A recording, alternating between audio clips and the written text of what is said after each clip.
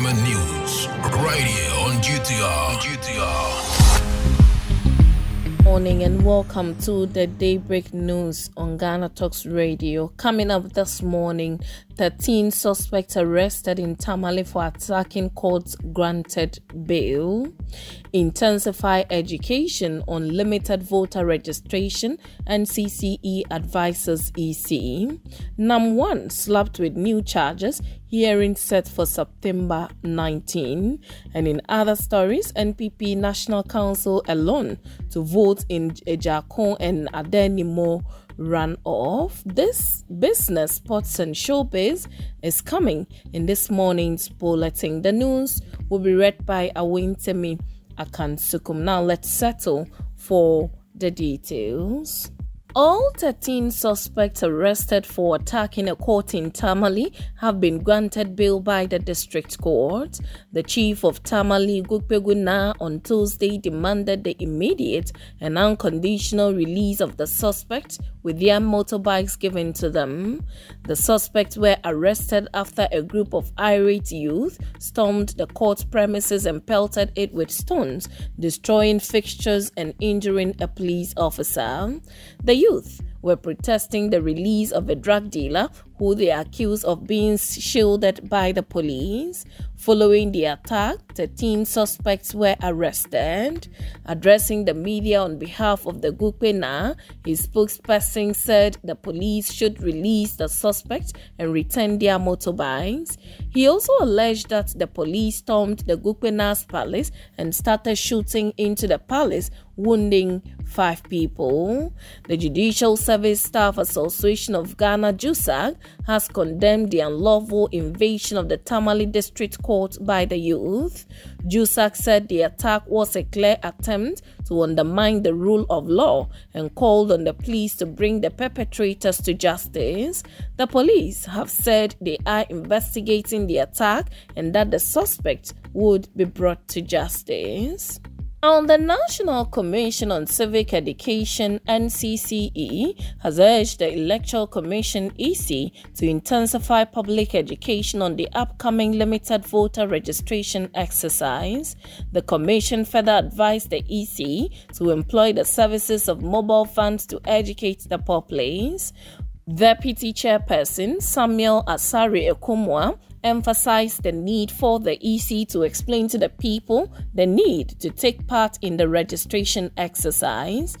The EC is set to commence a limited voter registration for eligible Ghanaians who turned 18 after the 2020 registration exercise and other eligible voters from September 12, 2023 to October 2, 2023.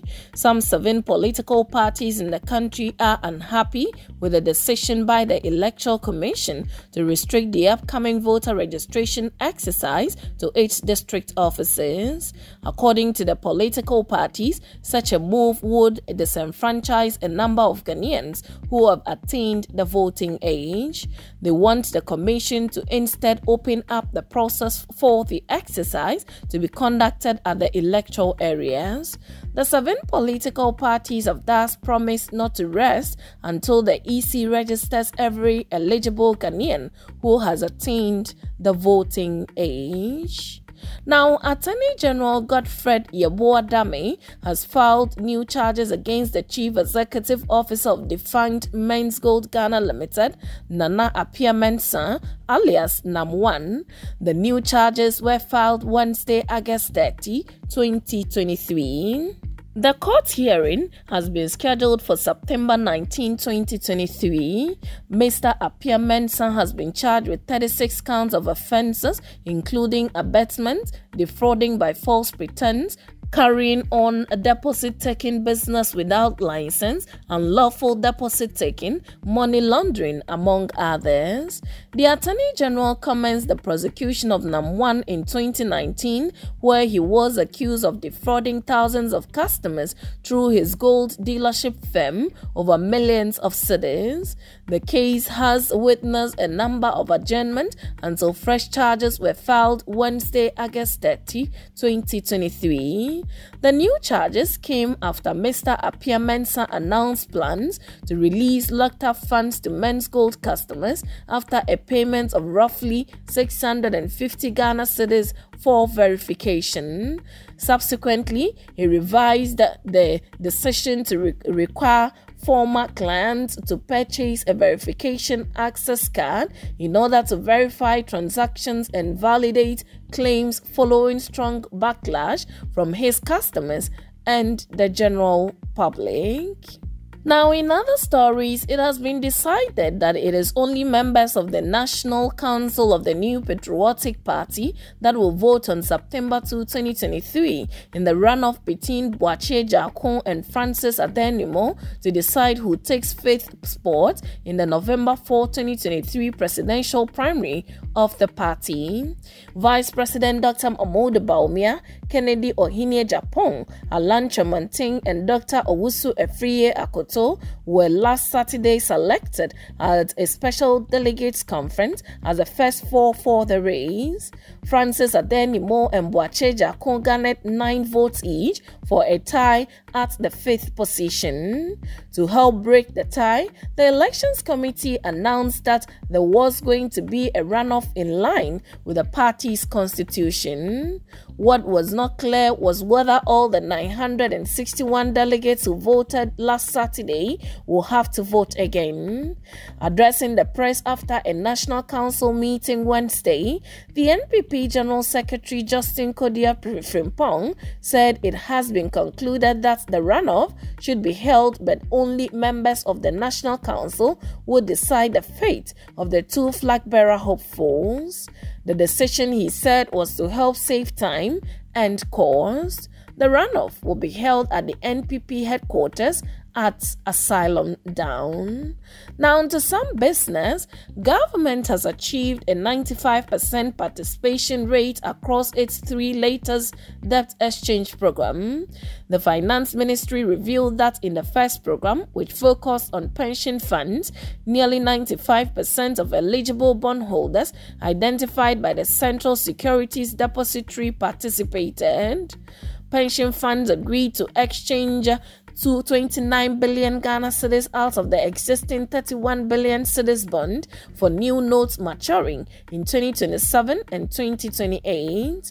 In tandem, the exchange of US dollar denominated bonds saw approximately 92% participation from eligible bondholders. Investors agreed to swap $741 million in foreign currency denominated notes out of $809 million eligible bonds for 2 new securities maturing in 2027 and 2028. The Ghana Cocoa Board, also saw a 97% participation rate in its debt exchange program, with over 7 billion Ghana cedis worth of bills tendered. Meanwhile, the settlement date for the exchange has been rescheduled from September 1 to September 4, 2023. Ghana agreed to swap about $4 billion of domestic debt as another step to meeting its obligation under an International Monetary Fund program. Now, moving to sports, Ghana forward Jordan Ayew is in red-hot form as Black Stars head coach Chris Hilton prepares to name his squad reportedly later this week for the latest 2023 AFCON qualifiers.